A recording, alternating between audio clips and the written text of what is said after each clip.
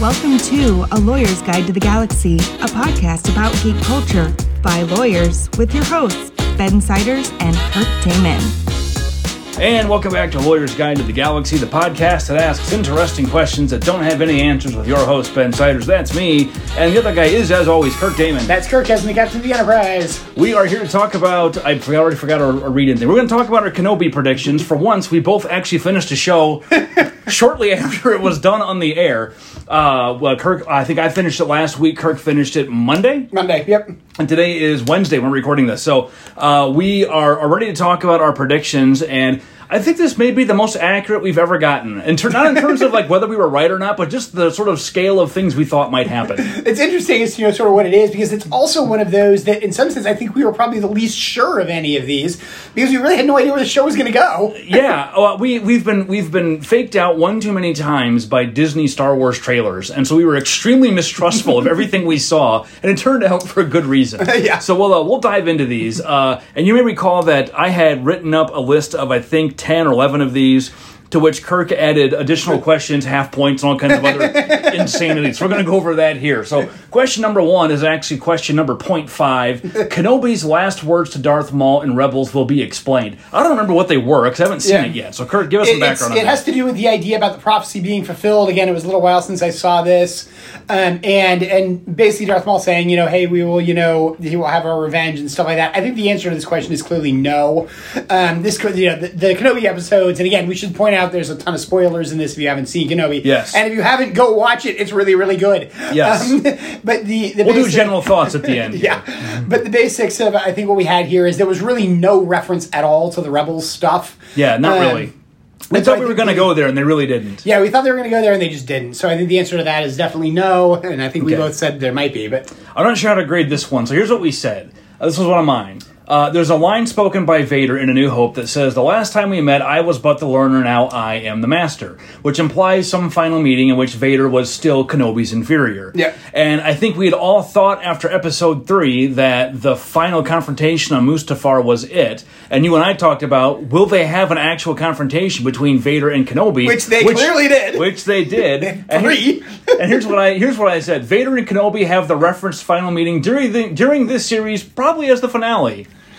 That was pretty much dead on. That was it. So we both got a point. We both said yes. We both got a point for that one. Yeah, I do think it definitely does explain the you're the learner, I was the master. I mean, we have a whole lot of references about the apprentice in that, the references to is he Anakin, is he Vader?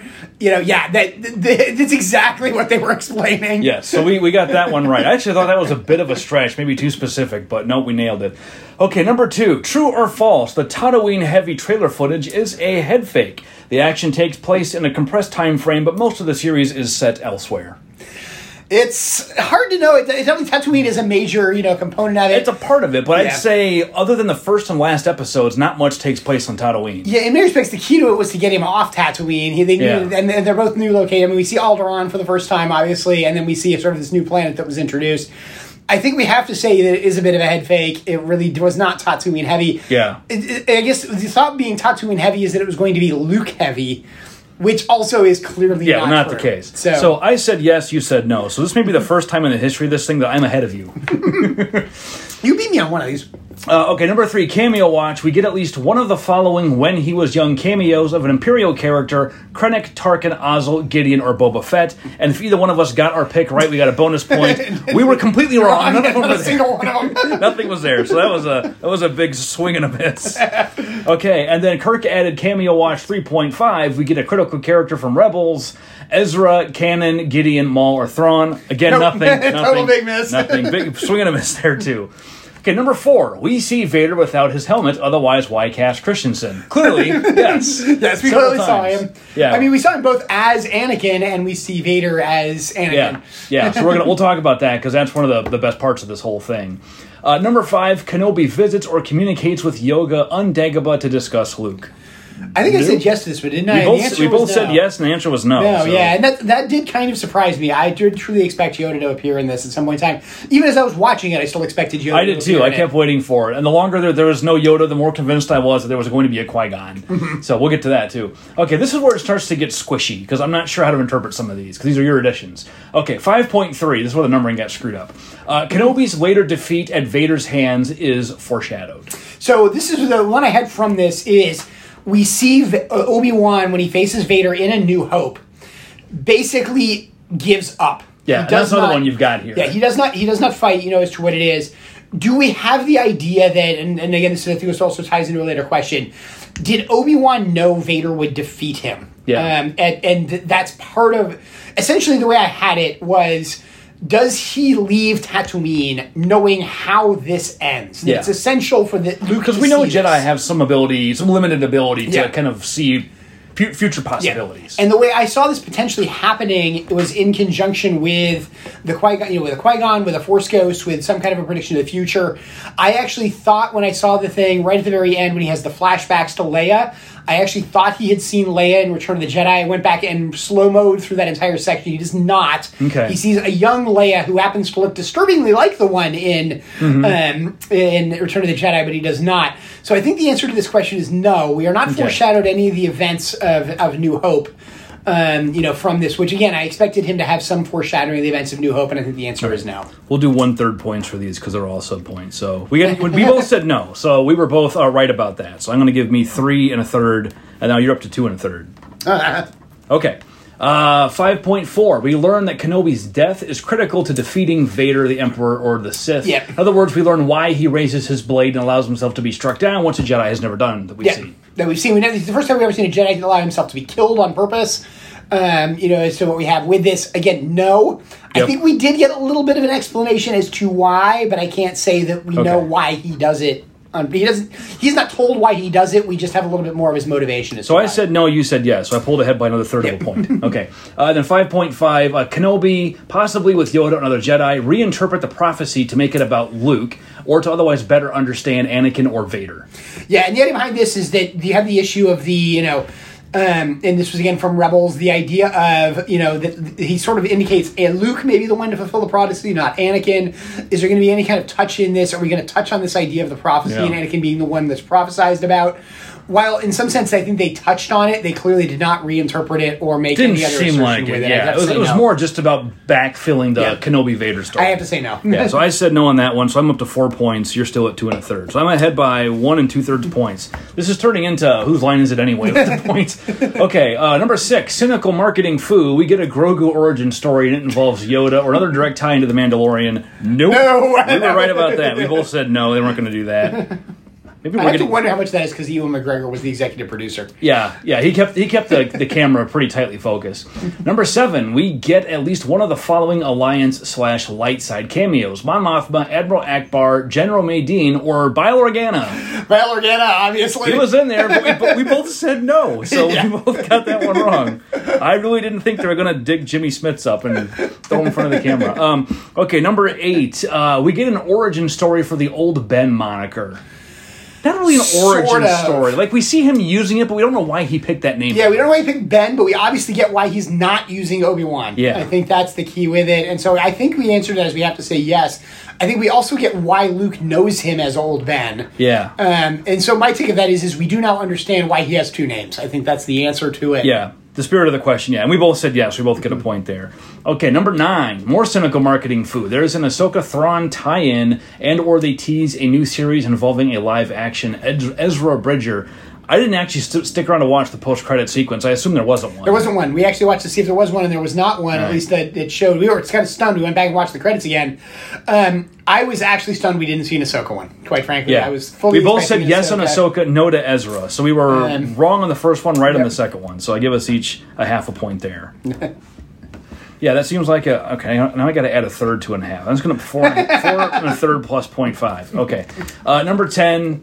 resurrecting the past, we get a Force Ghost or other cameo of one of the following dead characters: Qui-Gon Jinn, Shmi Skywalker, Padme Amidala, or Mace Windu. We obviously got Qui-Gon Jinn. Qui-Gon at the very, very end. We both said no, so we both whiffed on that one too. Although we kind of knew We knew what direction they were going to go in with this. When he was praying to Qui-Gon early on, I'm like, well, obviously they're going to have I have a Qui-Gon feeling we were at going to some get that point. at the end, yeah. Okay, number 11. We learn why Obi-Wan initially tells Luke that Vader killed his father instead of the truth. I think we did. And the reason I'm going to say this, and I talk about it, is immediately after watching the last episode of Kenobi, I went and watched the initial interaction between, Obi-Wan Kenobi and Luke from A New Hope. And I have to give some credit to Alec Guinness. It looks like he had seen Kenobi when you watch him do this. He hesitates amazing. a moment in 4, and it kind of works. And the way he says it, and I have to assume this was good script writing and good acting on behalf of the people in Kenobi. It really looks like he's saying, he's parroting back the phrase of, you didn't kill Anakin, I did. Yeah. Phrase back is exactly what he's parroting back. And I'm like, I think that's why he tells it to him, is because he says, no, your father is truly dead. In some sense, what I said was true from certain points of view. Yeah. In Return of the Jedi is less accurate than what he says. From Anakin's point of view, I guess. So we all said yes. I'm at 7.5. I just did the math. You're at 5 and 5/6. So basically, I can't win. But. Okay. Well, hang on. There's plenty left here. So number 12. The Empire will be indicated to have or be researching cloning technology to tie into the Bad Batch. Yep. Nope. Not at all. So that didn't happen. I said yes, so I'm wrong. You said no, you were right. So you're up to 6 and 5/6, and I'm at 7.5. This is insane. Okay. Okay, number 13. We learn why Luke is steered to be a Jedi, but not Leia. We learn why Luke is not steered to be a Jedi. Yeah. I think we definitely get the separation between Luke and Leia and the association with Luke and Leia a little bit. I think the answer to this question has to be no, because what we thought where they were going to go with this and the idea behind it is not where they went at all. No. And so I think we have to say no as to what it is. We do get a nice indication of why Obi-Wan is less watchful of Luke at this stage. So I'm at 8. We both said no. So I'm at 8.5. You're at 7 and 5/6.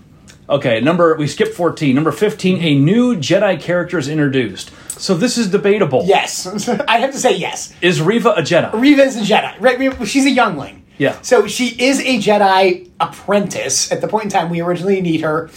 They have clearly indicated the fact that she's still Force sensitive. She is an Inquisitor. Yes, she's an Inquisitor. She's a Sith. But she also arguably turns from the dark side based on what Ben says, making her a Jedi. Yeah. That's my take. I think you can make that argument. This one's important because I said no and you said yes. So if she's a Jedi, then you win by a third of a point. I really think we have to call her a Jedi. I understand the concern sort of with it, but my take, if it wasn't for Ben's interaction with her at the end, I don't think she is. I think she's just a youngling. At that point in time, she's an Inquisitor. She's converted as to whatever it is. But the idea of the redemption arc of her, where he says am I going to become him? And the phrase of now the decision is yours. Like we'd say Anakin was clearly a Jedi, right? Even though he was still a Padawan. Yeah, he was still a Padawan and stuff like that.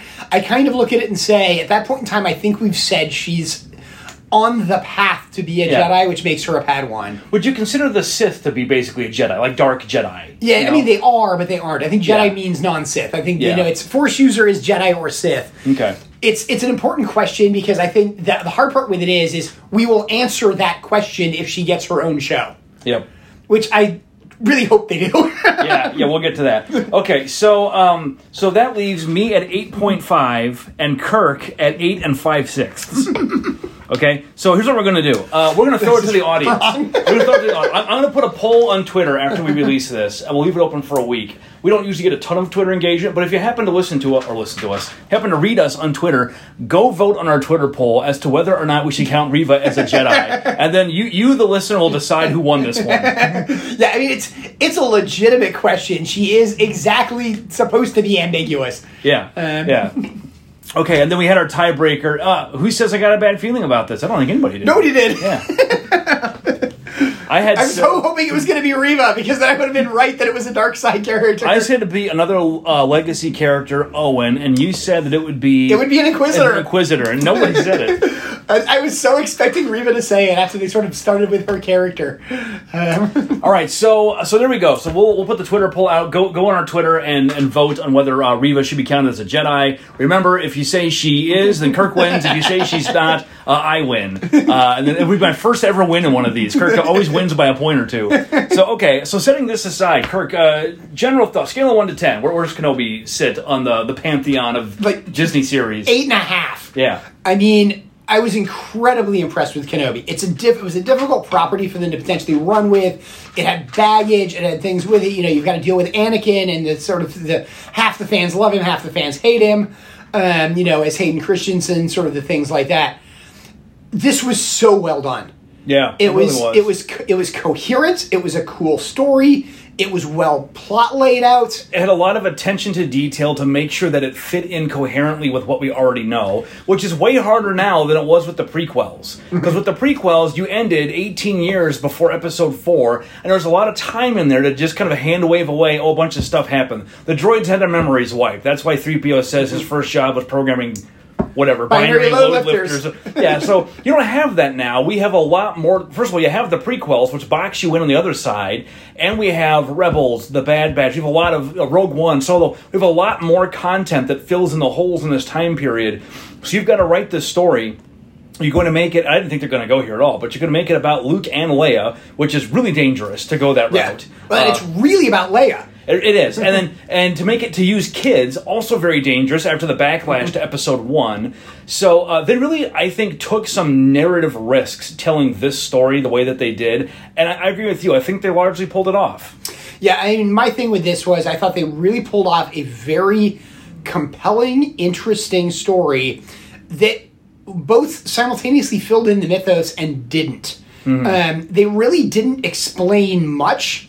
But they obviously gave you the ability to say this is where certain things came from. The helmet obviously being sort of the thing with it. The one thing I commented, and I haven't even told you this yet, but I said one of the things that to me I loved about the helmet is they have now tied both Anakin's actors together. Yes. That was something that has always bothered me. At the end of Episode 3, because David Prowse played Darth Vader in the original, and he's like 8 feet tall. And Hayden Christensen, no offense, Hayden, but you're not. Yeah. So, you see Hayden Christensen's character going into the suit, but when Darth Vader stands up and it's James Earl Jones, the visual connection was never there for me. And even in the third episode of this, when you finally see Vader, they really wanted you to connect the appearance of Anakin as portrayed by Christensen with the suit. Yeah. And I didn't really think this series had really done it until that last duel where Obi-Wan hits the helmet and you see Christensen through the face and the voice modulation switching back and forth. And I was like, this is it. This is the blending of the two personalities into one. And that's the exact moment when Vader tells us, no, it's not. Anakin's dead. Yeah, the thing that I liked about it is to me it was actually, and I forget the actor's name, the actor who plays Vader with his helmet off in Return of the Jedi, that originally was the Force Ghost flashback that was then edited out and replaced with Anakin.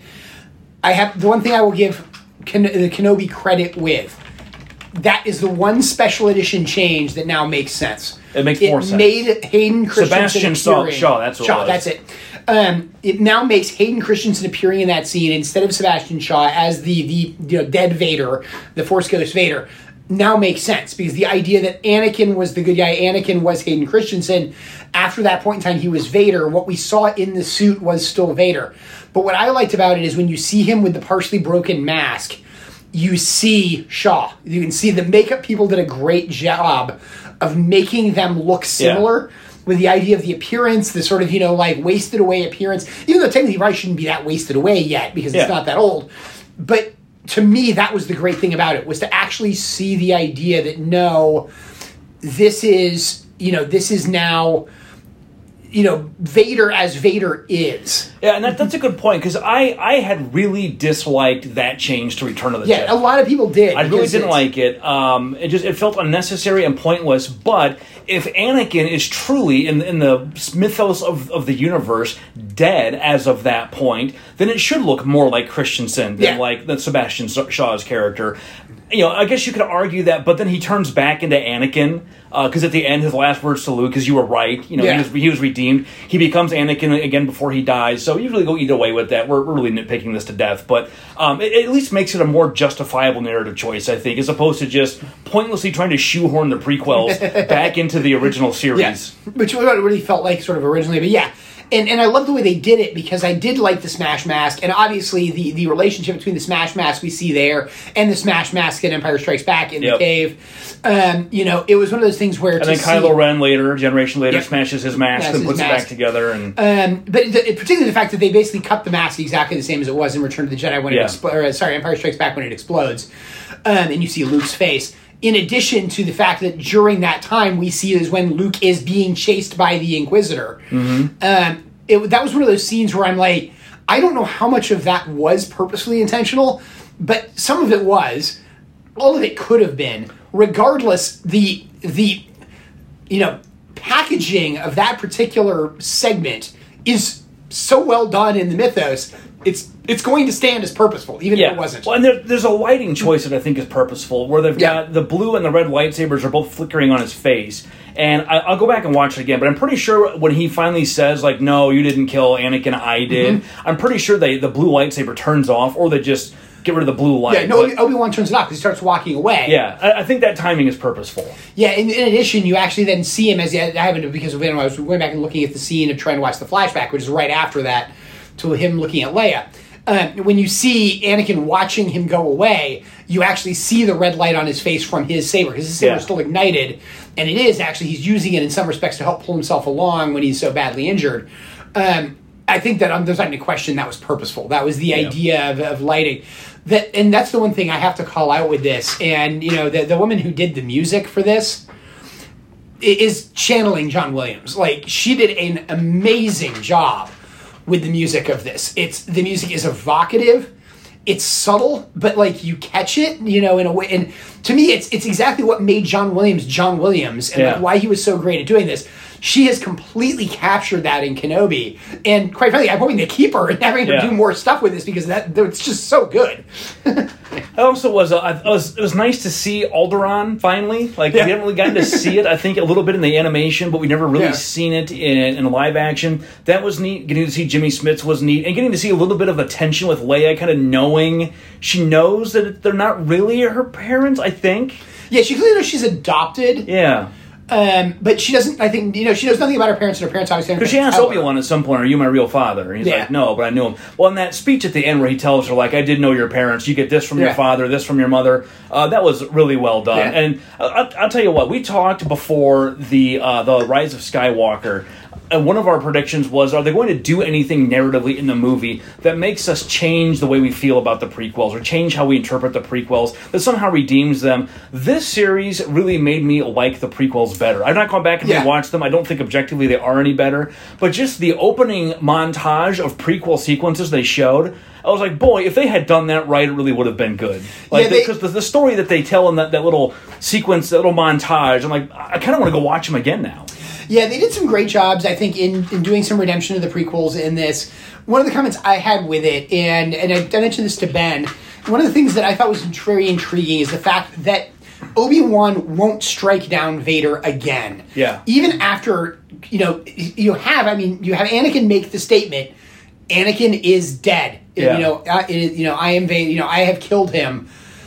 You still have him do then Anakin is truly dead and walks away, which is exactly the scene out of Jedi. Luke says that my father is truly dead. But we know Luke doesn't believe it, because he doesn't stop trying to redeem him, so maybe Obi-Wan doesn't believe it either. Same idea, but he obviously fails to strike down Vader, though obviously he could have, and for a while it looked like he was going to, and I'm like, how are they going to get themselves out of this? That was the thing I had with it. But one of the questions I had from it, and I said, if we start at New Hope, and we go forward, has there been any Jedi who has actually actively struck down another character with their lightsaber? And the comment with it is, I'm not sure Luke... Like a major character. Luke hits a lot of people with his lightsaber during fight scenes and stuff. Like he had a lot of sort of hitting stormtroopers and sort of things like that, with it. The only one we could think of was... the closest we got was Kylo Ren uses... I think it's him... uses his saber to kill Snoke in Episode 8. At the same time, Kylo Ren's a Sith, presumably. Yeah. And in some sense that's completely fitting, because he's striking down the Master, which is sort of what's supposed to happen. the thing that I had with it is the concept of the Jedi are supposed to be better than that. And kind of where I really got from it is, again, the conversation between Reva and Obi-Wan at the end with the, I couldn't do it, and the line with it is, and I think it's Reva's line, with the, am I going to become him? Mm-hmm. And I think that's the way she says it. I don't think she says, am I going to become Vader? I think she says, am I going to become him? With it. And he said, no, and now it's your choice. And after seeing her whole conflict and the way they did that lovely flashback sort of her and everything like that, and the conflict of can she strike down Luke? Can she actually strike out against this? But the idea of somehow showing mercy is like the ultimate of being a Jedi, to the fact that he can even turn a Sith. Like, that's what can, mercy is what can turn a Sith back into a Jedi and sort of stuff like that. Just kind of some echoes of Lord of the Rings there. Like, there's that final line, there's a line Gandalf says to Frodo at some point, where he says the fate of, the mercy of Bilbo Baggins may rule the fate of the world, which winds up being true. Bilbo does not kill Gollum, and it takes Gollum to finally destroy the ring, however inadvertently. Yeah, and so you kind of get those kind of things with it. I really wonder about it is after Portals New Hope, did the writers go and look and realize that really the Jedi don't purposefully strike down people with their lightsabers. They do it in battle scenes and sort of things like that. The prequels are mostly fighting droids. Yep, but there's one very important scene with a Jedi striking down a major character, which is Mace Windu striking down Jango Fett. Yeah. And the comment I made with it is I said, do we now reinterpret that scene as showing part of the corruption of the Jedi Temple? Yeah. That the Jedi had fallen, because now we're in the start of the Clone Wars. They're now becoming the generals, they're becoming warriors. Do we actually have that being the idea that the Jedi no longer are what they are supposed to represent? And particularly if we then tie that into the scene where Anakin becomes Vader. He becomes Vader because he kills Mace Windu to stop Mace Windu from killing Palpatine. Mm-hmm. Do we have that idea that now, in some sense, Mace Windu, the strongest of all Jedi, was failing? Mm-hmm. And now, complete post hoc rationalization, is that why his blade is purple? Interesting. So are there any other purple blades? I guess No. I can't think of any. And my understanding is the reason why his blade is purple is solely so the fact that his son could see him in the large Jedi scene. Yeah, I remember Samuel L. Jackson said he just wanted a purple lightsaber, and they're like, yeah, okay, fine. And things like that. But so again, it's because this is unique. But can we now rationalize that of the idea that yellow, green, blue are true Jedi, purple is now not. Something else. We also have the concept that Ahsoka is white, she's not a Jedi, which was the other thing my son caught when I went back and watched New Hope. In the special edition, I don't know which version of special edition this is, when Luke is handed Anakin's lightsaber and turns it on and is looking at it, the blade's white. I'm going to assume that is just a problem with the rotoscope they used to put the It's not. blade. Special edition. They re-edited it over. All right, I'll have to go back and look at that, because I know there's a couple sequences where the rotoscope didn't work, and they did not fix it. Yeah. But it's one of those where I wondered in conjunction with it is, I mean, it's still got a bluish tinge to it, Yeah. But is the idea being that they're trying to use these concepts of lightsabers even more? They obviously could have further edited. We know they further edited the special edition. And we know they've fiddled with the idea that the colors mean something. We got that in the anime series, which, by the way, we should mention, they're doing a whole second round of the anime series. Did you see that? No, I didn't see that. There's a whole new, what was it called? Visions? Star Wars Visions? They're doing a whole second series of them. Well, those were cool, so that'd be cool to see. But yeah, I really kind of wonder if there's a little bit of post hoc reasoning. And again, the idea of the purple lightsaber suddenly being, well, purple's closer to red than green and blue are. Yeah. Do we actually have, and again, the way I looked at it is said sort of from redeeming the prequels, has one of the things we've done in the prequels is actually made the idea that the Jedi were already falling earlier in the prequels. Well, you and I have talked before, one of the parts of the prequels that just never made a whole lot of sense is the prophecy. Yeah. We have the prophecy that somebody's going to bring balance to the Force. I think you and I would both think, okay, well, that means that it's about equally balanced on both the dark and the light side. But then the Jedi are all well aware that there's only ever two Sith, and there's a whole room full of Jedi. So if you balance it out, it means you either need more Sith or less Jedi. So I don't know why they're so eager to bring this prophecy to light. It never made any sense to me, and I've yet to hear a coherent explanation of it. Yeah, and that's and again, those are the kind of things where I think these are the stuff we're asserting now potentially is shown by the prequels was clearly not intended by the prequels. No. In the same way that, Alec Guinness did not know that who Luke Skywalker actually was in his relationship with Darth Vader when he delivers those lines. No, neither did George Lucas at the time. It sure looks like it he does, did. Yeah. That kind of thing. So again, I put that into really good writing in Kenobi. And I think you have to look at it and say Kenobi's the only thing that can give it that effect. It was very good writing, and people that were really probably spent some time watching these scenes. Yeah, there's a lot of detail. And thinking through, and that's your comments of the idea of, they put in small details that really made this part work. Yep. And it's the one thing we hadn't seen a lot of, quite frankly, in Star Wars. We'd sort of seen in The Mandalorian. It was starting to really happen in The Mandalorian. And it did happen a bit in Clone Wars, too. And in sort of in Rebels in the end, but that got a bit too mystical at the end. But I really kind of wonder if part of this is you've just got real fans that know these things just inside and out. They know the mythos inside and out, writing this to the point where they can post hoc justify things. Yeah. Let's go the other way. Anything that you thought what were the weak points of this series? There's a couple spots where I thought it dragged on a little bit, and there's some fan service. I liked seeing the Emperor and Qui-Gon at the end. Definitely did not feel that it was necessary. It felt the way they did it felt kind of tacked on. Like, all right, we haven't really done anything like that yet, so let's throw a couple more cameos in of Ian McDiarmid and Liam Neeson. The fans will like that, and they're right. I did, but it did feel a little hackneyed. Everything after Reva comes back with Luke actually feels a bit like a tack on as to what it was. I wasn't sure why we needed Lola. To be quite truthful, I get the point of the idea of sort of the... so I'm given to understand that is a Carrie Fisher homage. There's some photo of her with a bird or a pet or something when she was young, and they put Lola in as sort of an homage to and Carrie the same Fisher. with the holster, is my understanding. That's a sort of similar type of thing in conjunction with the Lola character is used to track Leia down at some point, but there's other ways to address that. The thing that I had with it is it sort of felt a bit like trying to use a droid as a comedic relief and needing to have a droid, because there's no other droids that really appear in it. True. That was my one complaint with it. That felt a bit tacked on. At the same time, it enhanced Leia's childlike qualities. Yeah. Which I think made some sense. I thought we had a. It also gave her someone to talk to when she needed to narrate by herself. Yes. I thought we did a bit too... There was one hanging thing that bothered me, which is Bail Organa was supposed to be on his way to Tatooine when the Inquisitor actually arrived, because that's... When Reva sees the message, it's the message to Obi-Wan that Bail is headed to Tatooine. Yeah. I completely expected Bail to be there and interrupt the Inquisitor. That was where they were going. Yeah. But we have no indication Bail ever made it to Tatooine. And I was kind of like, wait a minute, why do we have... That message is important, but why is the message something that itself doesn't happen? That one bothered me. And I think that's the only thing that I saw sort of an inconsistency that bothered me.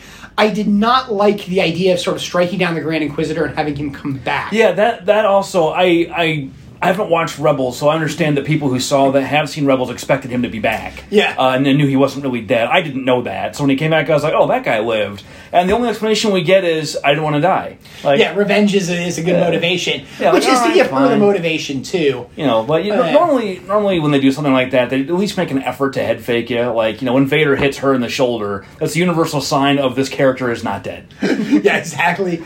And so, it's those kind of things that I had with it. So my critiques of it, I think, that were negative for the most part are fairly small. Mine are too. There are things that would bother me if it wasn't otherwise well done. Yeah. But since the good stuff is really good, I'm more willing to overlook those flaws. Yeah. Oh, and also, the fake Jedi guy on the first planet. Yes. I actually liked him a lot. I was so glad they brought that character back and made him kind of a more nuanced character he's kind of a shyster, but he's also not totally bad. You know what I mean? Yeah, they did a good job in conjunction with him into what it is. I also like the fact that he clearly looks fake. Like, when they do it, and you see him, like, zoom the thing across him, it's like, that doesn't look right. And, again, it gives some credit to the special effects people for making the special effects in some cases look natural, in some cases look like special effects. It's like, okay, that's actually kind of cool. And then also, I liked the alien on the planet they go to after they escape, who puts them in the back of, like, a truck. And he's talking about how, the Empire's imposed some law and order and kind of put things back right, and... trying to explain how people are rationalizing the Empire away. It was a very Mandalorian scene, actually. It was very much the Mandalorian scene with the idea of, hey, these guys are. I got to live with these guys, Yeah. and some of that stuff you got from the Mandalorian with it, And the Bad Batch too. You see people in these planets like, all right, they're here now. Nothing I can do about it. How do we make the best out of this? And Yeah, and again, those are the kind of things I think they just did very well in conjunction with it. They did even a little bit of humanizing the Empire when you have the stormtroopers just sort of chatting about their work assignments, and stuff like that. These are all people and things like that. And you kind of get into that point of the, how many innocent people did we kill when we blew up the Death Star? Yeah. And there was the female officer they introduced who was an undercover agent for the rebellion. I liked her character. I was really hoping, I forget her name now, I was hoping that she would survive and maybe be like part of a little maybe Kenobi romance that kind of takes place after the fact, but of course it's Star Wars, so no. And let's face it, Kenobi has a brother? Yeah. Well, we find out Kenobi has a brother we've never heard of. Yeah, hold on. Paul Kenobi. Yeah. Paul Kenobi.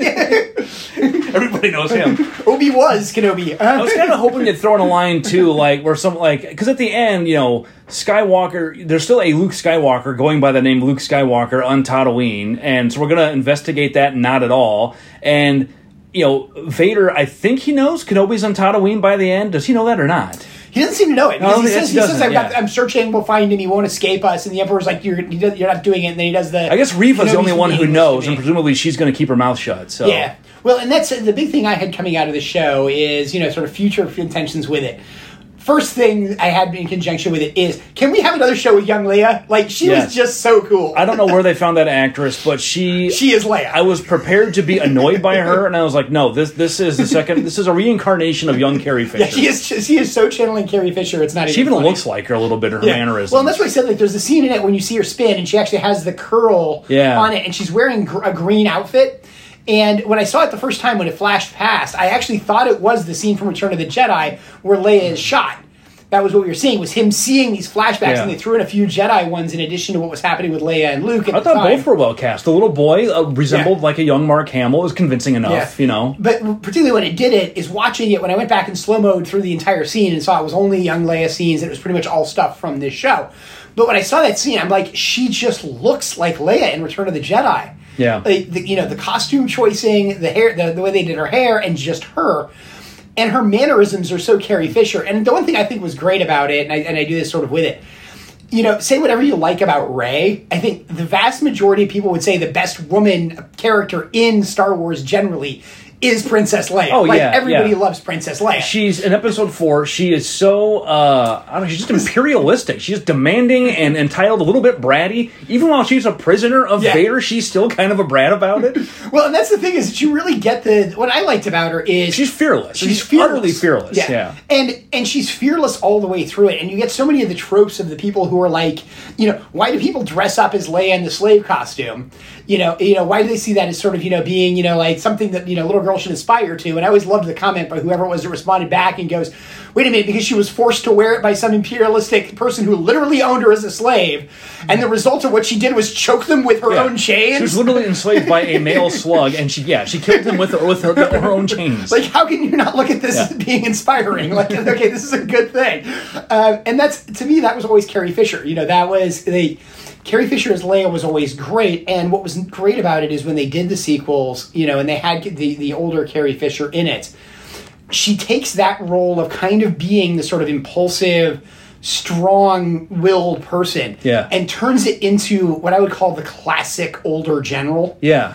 She those personality traits mature. Yeah. It's tinged a little bit with maternalism and with age, and you see that she's, it's a natural progression of the character that really works pretty well, and it's a shame that we lost her when we did. It would have been great to have her for that last one. I wonder how much better that third movie would have been in the sequels if Carrie Fisher had been able to be in it. Around, So and that kind of thing, and I really have to give the girl who played Leia in this, she is young Leia, without any question, she is young Leia.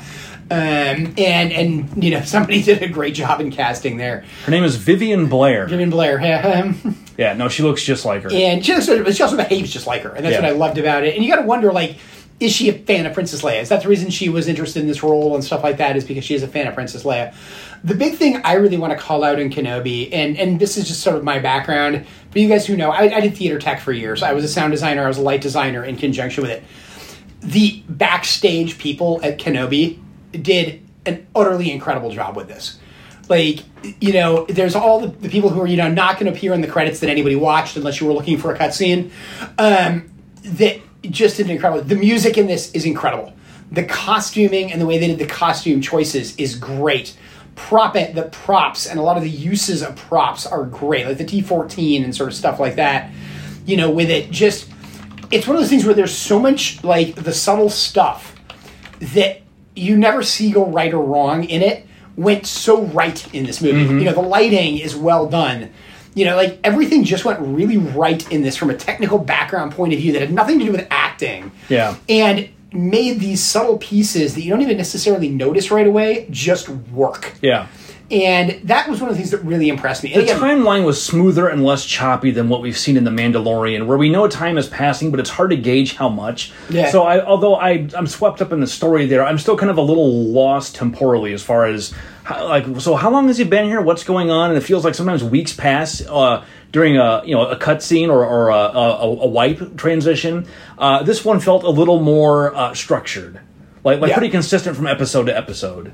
Very well written. I think, you know, for lack of a better term, Disney is clearly learning, and I think the people they've got working on the big thing for it is Star Wars is clearly a much better TV show than it ever was movies. Yeah.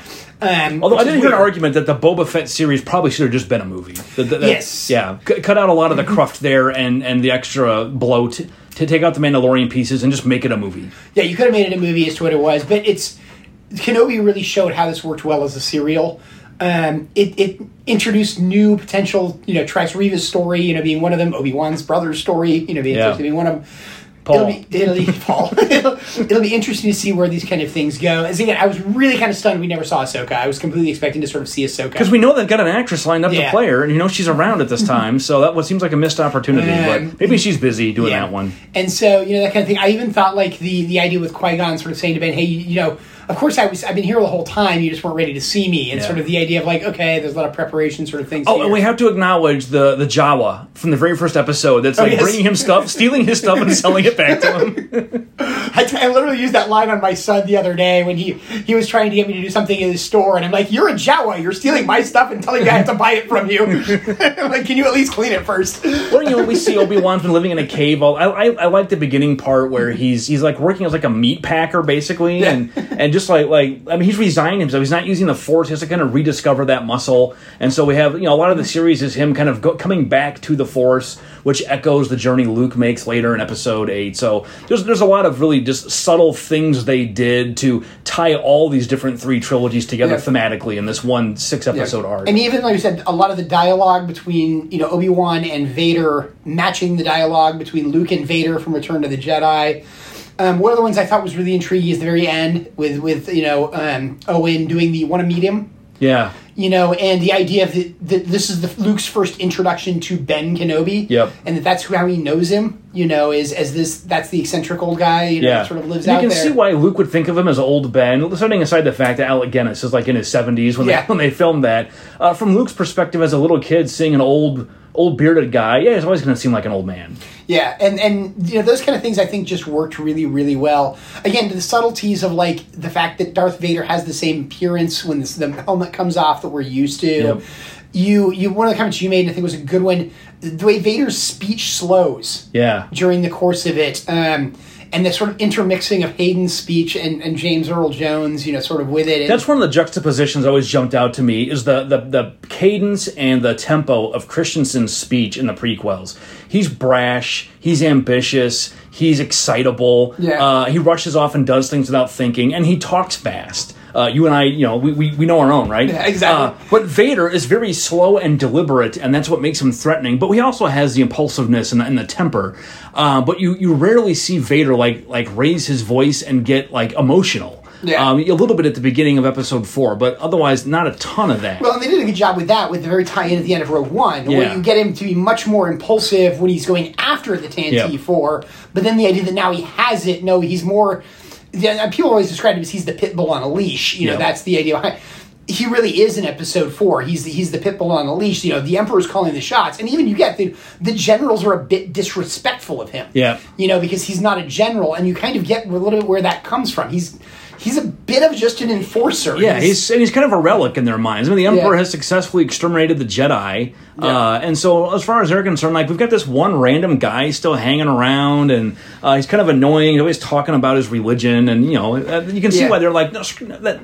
The hell with that. We've got he's this awesome strange guy in this big imposing suit too, which quite frankly, if it wasn't scary, it would be dumb. They're all sitting there. I mean, in episode 4, you got to put yourself in their shoes. They're sitting around a conference room table having a meeting, and a guy in a suit is hanging around talking about his religion. And they're like, "Oh, here we go again with this." You knock it. Just stop with that. We now command a battle station that's the size of a small moon. Like in their mind, the Emperor has transitioned from this quasi-religious theocratic republic that was corrupt and broken and causing all these problems with these Jedi. Well, they're all gone, and now we have a proper, it's basically a military government. And so we don't. Why does the Emperor keep this guy laying around? So you can see why they're kind of dismissive.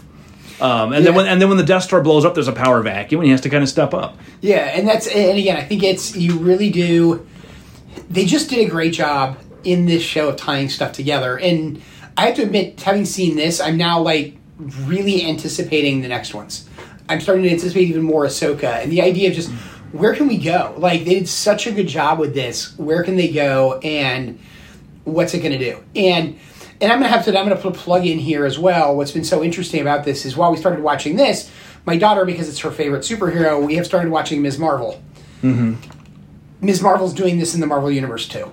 Mm-hmm. And I have been, if you guys aren't watching it yet, if you have any interest at all, you have no interest in the Marvel Universe, Ms. Marvel might be the best thing I've seen in the Marvel Universe yet. I haven't seen it yet. And part of the reason for it is because there's for lack of a better term, casualness with the universe simply exists this way. And that's the way it's kind of set up in Ms. Marvel. It's, yes, these superheroes saved the world. That kind of stuff happens every so often. Moving on, and it's like, wait, that's kind of cool. That's just accepted, and everybody is living their lives around it, which is not something you ever really saw in the Marvel Universe. Even in the comic books, it was always the fact that it was the superhero stories, and in some sense, Miss Marvel is not a superhero story. Yes, it is, but it's the story of all the people around her. Mm-hmm. And they're just living normal lives, and what does that then mean when you have a superhero in your midst? Yeah. And I really appreciated that. I thought it's something where I kind of wonder how much of this is Disney just now finding its stride, and quite frankly, having enough money that they can do anything the hell they want, and that knowing it's going to be successful. Is that what this is doing? So where do we put Kenobi in the final analysis? Is it above or below Mandalorian? Right now, I think I have to say it's above Mandalorian. Yeah. And the reason I'm saying it's above Mandalorian is because Mandalorian's got to keep going. Yeah. If Mandalorian was just the first season kind of ended, they may be more equal, but Mandalorian has to keep going. Kenobi doesn't have to. It gets to be a standalone. Yeah. And so I think it's above it. I mean, as weird as that sounds. Yeah. I had seen a rumor that they're going to do a Kenobi season 2, because you and I had talked about what are they going to do with Kenobi? Like the characters on Tatooine, what adventure is he going to have? And this is not at all what I thought they were going to do with it. So kudos to them for that. But yeah, I'll be interested to see if they actually do a season 2. If anybody knows out there, if they've confirmed that or not, let us know. Otherwise, I think I'm on board. I think right now, just as a standalone series, Kenobi is probably the best thing they've done so far on Disney+. Not to say it's flawless by any means, but pretty darn good. Mandalorian has, of course, its high points, but there is sort of an expectation to keep moving it forward, and that's hard. That's hard. Like once it's easy to make it's easier to make the first season and say, okay, sigh of relief, this isn't terrible. That's really all it has to be, is not terrible, and people will be satisfied with it. But now you've set the bar, and it's really hard to keep outdoing yourself. Wasn't that a comment with when they made Lord of the Rings? Of the whole idea is it's don't screw it up. Yeah. It doesn't have to be a good movie, just don't screw it up. Yeah. That was the rule here too. Okay, so that's all for Kenobi. We've got more content we're going to work on. I've got a whole sheet I'm looking at on the wall here of stuff we're going to talk about. So we will be getting to that in due course over the remainder of the year. Like we said earlier, we're trying to get one episode out per month. That has not happened consistently, but we are going to try and average that by year end and keep this rolling. And this is a nice long episode of us talking about about nothing but Star Wars. For those of you fans who like this, and those of you that hate it. Yes, if you hate it, then you probably stopped listening 3 seconds in, so you're not still here. So, but for the rest of you, thank you for listening, and we'll see you next time. The views expressed by the participants of this program are their own and do not represent the views of, nor are they endorsed by Lewis Rice LLC, its officers, directors, employees, agents, representatives, shareholders, and subsidiaries. None of the content should be considered legal advice. As always, consult a lawyer. This podcast was produced and recorded in St. Louis, Missouri.